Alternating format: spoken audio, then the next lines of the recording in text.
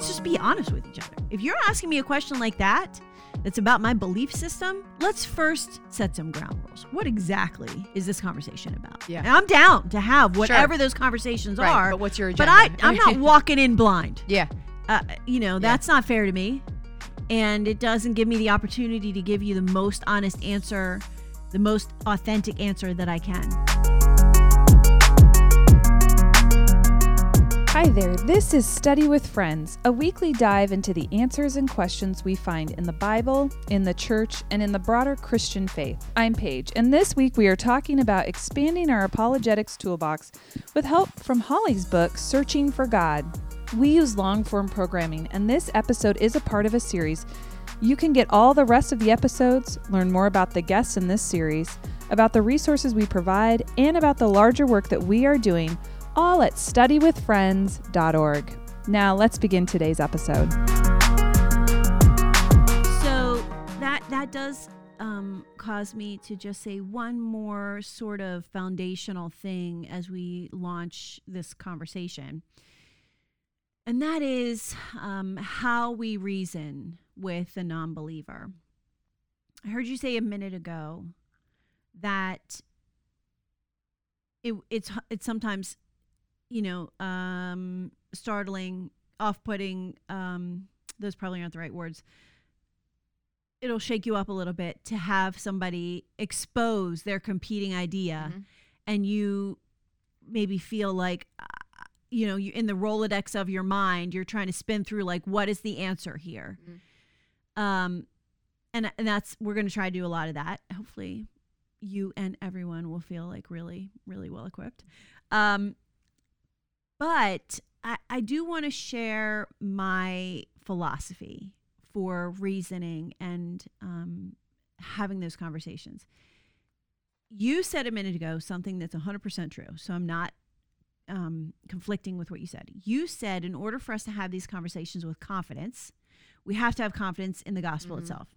Like, we have to understand and believe and hold as true the things that we are taking in Bible study, in church, in our quiet time, in our prayer time, in our study time. We have to have a firm foundation of faith. Of course, that comes from the Bible, good Bible teaching, preaching. Our firm foundation comes from understanding who God is, who the person and work of Christ. And that is best understood in the context of a Christian church, the Bible. Okay, that is all true. However, one I think fatal mistake that Christians make when they enter these conversations is they start from inside the Bible. Right. I agree with you. And when you're talking to someone who doesn't believe in the Bible, you can't start from inside the Bible. I mean, I had a friend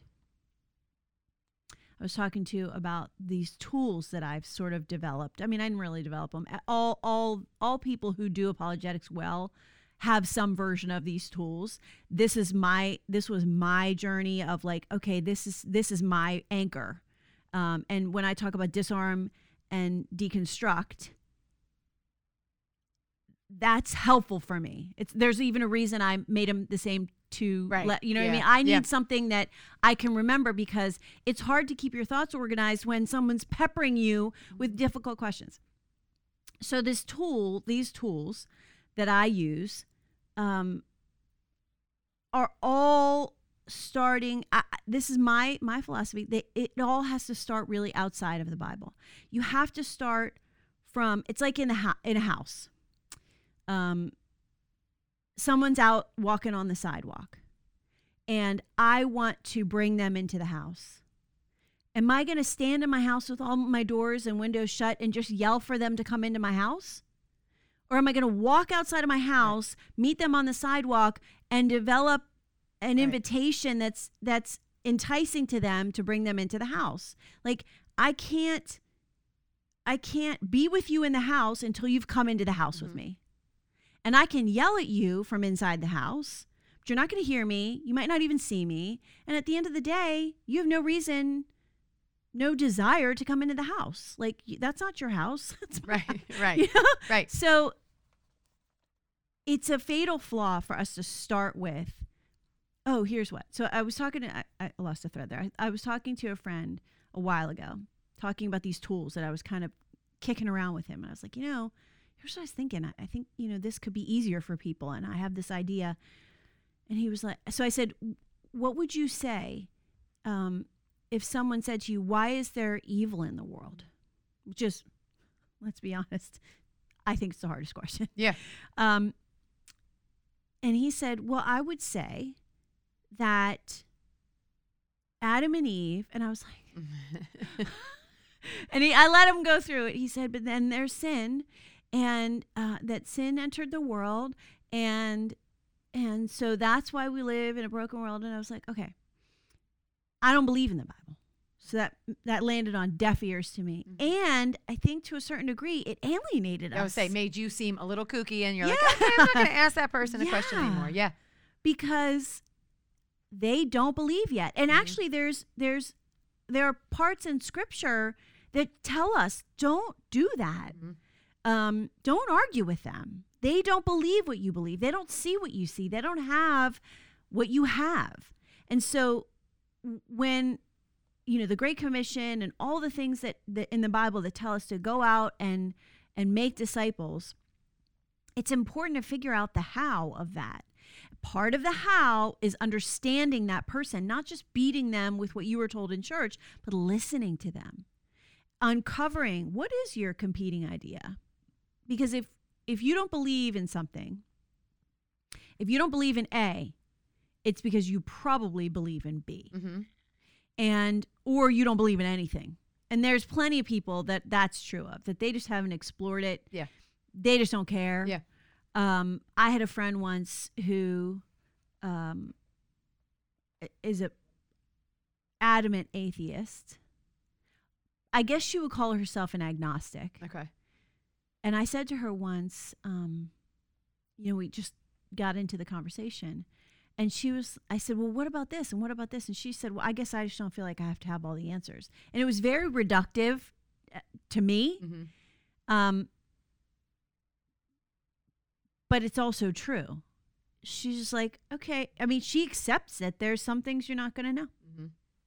And whatever. Live your life according to your own set of ethics and your own set of rules. And that's how you do it. And so there's a lot of even agnosticism, what she would believe, or atheism. She would say there is no God, so there's atheism there, which, by the way, is an answer. Mm-hmm. She felt the need to have. Yeah. But even in all those competing ideas, there are silos. So that's what I'd like to kind of talk through. Is there anything you want to add to sort of the foundational introduction? Well, just even the idea of really what you were speaking of, and it's, I'm older. So I'm very much like, oh, our generation did it better. And this generation, and so I wholeheartly admit that. But what I do love about the upcoming generation, right, the 30s and younger, is their sense of, I want to say sense of community, but I'm going to pull back from that. Their sense of recognizing emotions, right? Because there's more, they're trying to find a greater understanding of who they are, what makes them tick, and the people around them. Right. Mm-hmm. And what I love about that, and I wholeheartedly believe that is also what God wants us to know. Mm-hmm. Right. And so there's some truth in that. We've probably left a lot of that out in the prior generations, and they're coming up and they're finding an understanding in themselves. And for us, that's a beautiful opportunity to use that to speak to them. Yep. Right. Like, so we can't hold out and go, well, this is fact and this is right and this is wrong, because we process things so much differently. And now they're starting to understand how they process it. I can't tell you how many personality tests I've done through my kids doing it through school. Mm-hmm. And so they're starting to recognize that they're in IFTP or whatever, whatever it might be. And so then I can go, oh, my son is an IFTP. Mm-hmm. I'm making up these letters. They're not really existing letters, but whatever he is, he's a whatever this is. And so I know that opens a door for me to speak to him in this way, right? So then me as a believer, it's my responsibility to speak to him in that way. And so I appreciate that recognition, and I wish that that we would take some of that and bring that into our conversations. So it's interesting what you're talking about, because what you're exposing is there's even a, so I was talking about the competing ideas, and you're even talking about there are generational gaps that we have to bridge to have really compassionate conversations. I agree with you. Some of those competing ideas, I also believe, come from some of the way in which the way I see God is the way my brain processes people around me too. Well, and generationally, I don't know about you, but I have a 22-year-old, she'll be 22 next week, and a 19-year-old. And one of the things they get the most jammed up on is LGBTQ issues. And so I think it's interesting to understand generationally the objections might be different. Yeah. It's I wish I had the study in front of me, but I don't. So I'm going to just do my best from memory. But I read a study recently that said that Gen Z has less of an issue with the problem of sin and more of an issue with biblical ethics and morality, because they recognize that the world is a broken mess. For them, that's easy. Whereas other generations are bootstraps generations saying, I don't need, there's nothing wrong with me. So I think you're exposing something that's helpful.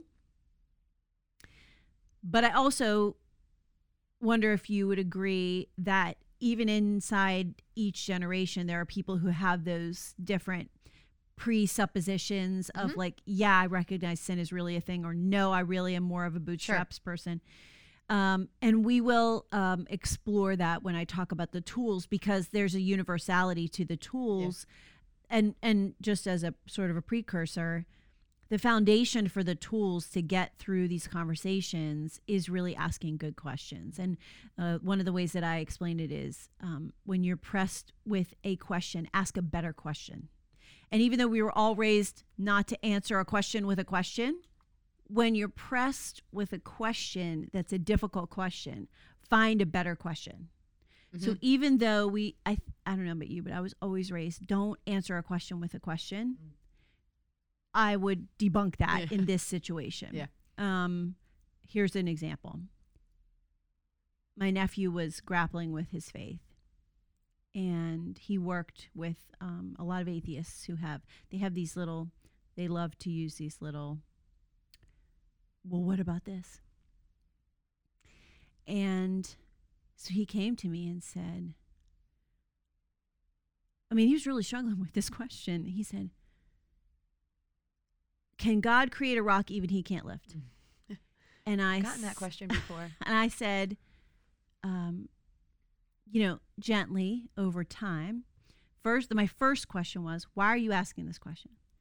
Is this like the be all end all for you? I mean, where are you in the spectrum of faith? Because I knew that he had been raised in the church. So before I rush in with an answer to that, and there is an answer to that, before I rush in with an answer to that, I want to ask better questions. Like, why are you asking me that question? That was another one that okay, spoiler alert. The better question is, can God create? Because then you get to have a conversation about who God really is, and it's not really about the rock. Yeah. So we can tackle that question in the next series. But these are questions that people get jammed up on. I remember when gay marriage was like a political hot button, and people were voting for and against candidates. This was probably 10 years ago now, based on whether they would approve gay marriage as a legal whatever. And I mean, I think pretty much everybody who knows me knows that I'm a Christian, and I got that question a lot. Like, do you believe in gay marriage? And I'm like, why do you care what I think about that? That was my question. Yeah. Not because I knew they were trying. Sometimes a person's trying to trap you. Yeah. Sometimes they just want to get into a fight. And so instead of me jumping in with my soapbox and all my whatever armament, I just asked a different question. Like, why do you care what I think about that? Like, what are you looking for in this conversation? Are you looking to understand my biblical beliefs? Are you really looking for that? Or are you looking to develop some belief system of your own? Or are you just thinking that I'm one of those Christians who hates people who disagree with her and you want to nail me on that? Let's just be honest with each other. If you're asking me a question like that, that's about my belief system, let's first set some ground rules. What exactly is this conversation about? Yeah. And I'm down to have whatever those conversations are. But what's your agenda? But I'm not walking in blind. Yeah. That's not fair to me. And it doesn't give me the opportunity to give you the most honest answer, the most authentic answer that I can. So that's ask a better question is one of my big ones. But in order to do that, you have to kind of understand foundationally what's happening in the conversation. Okay, so we talked about the state of Christianity. We talked a little bit about cultural Christianity. I referenced the couple in the video that partners with this series. So now we're going to talk about cultural Christianity a little bit. And I want to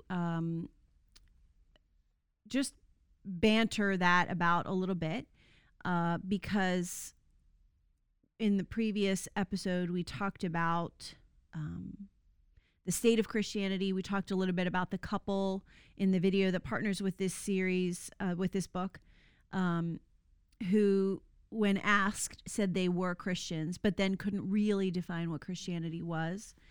And so I use the word inoculation because I think it was Tim Keller, who is a king, who really mentions it. It is on the video, but I wrote it in its full quote in the book.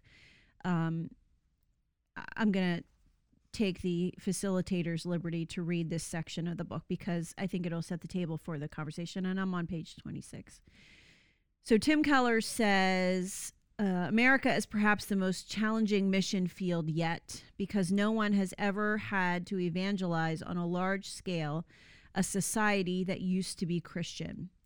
Certainly, there have been many times in the past when the church was in serious decline and revitalized the faith and society. But in those times, society was still nominally Christian. So I want to talk about what nominally Christian means. There hadn't been a wholesale erosion of the very concepts of God and truth and of the basic reliability and the wisdom of the Bible. Things are different now. I'm going to stop there. Okay. Do you agree with that? Yes. Pick it apart a little bit. Well, so seeing other areas. So I feel like I bring this up all the time as well, but having some ability to go into other countries. Lebanon was one of them, and it was a key. I went there and for a Christian mission trip, and to see that there is growth there, right? There are some pockets that are shooting up, and to see here just what feels to me as it's stagnant.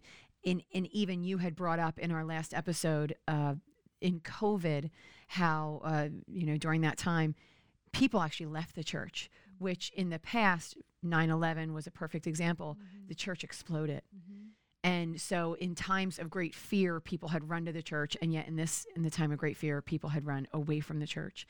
And so to see those kinds of things happening in our generation, I believe that that's true. I believe that's what we see. And so we were a country that was a believing country, that we kind of just took it for granted, that God was who God was, and we followed Jesus. And maybe not everybody in a very deep form, but it just was understood. And now we're coming to a different end of the spectrum. Whereas, as I've heard, and I don't know how true this is, but people are coming from different countries to us as mission field. So people are coming here from other countries where there are Christian explosions. And we actually read that Africa is exploding the most. It's one of the biggest Christian nations, and we are on the steady decline. Yeah. Some people call that a post-Christian culture. And I think that's a good way to name it. And what he means by nominally Christian, well, actually, I think he and I might define nominally Christian. I would define nominally Christian as Christian. Oh, no, I think he and I define it the same. Nominally Christian means Christian in name. It's my experience, and some of the folks on the video mention that when they came to this country, they were surprised that people weren't really Christians, because I think the rest of the world, at least for some time, I don't know if they still do, thinks of America as a Christian country. But when you get here, you recognize it's not. We certainly are not living out Christian beliefs. We're not talking about God and Jesus. We're not foundationally behaving as a Christian culture.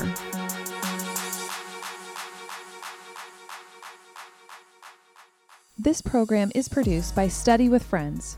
Learn more about us at studywithfriends.org and sign up there for email devotionals or download our Bible studies for free. If you are blessed by our work, please consider supporting our ministry with a donation. We believe in the local church. Please find a congregation where you can plug in and experience all aspects of the Christian life. Thanks for listening. We'll see you next time when we study with friends.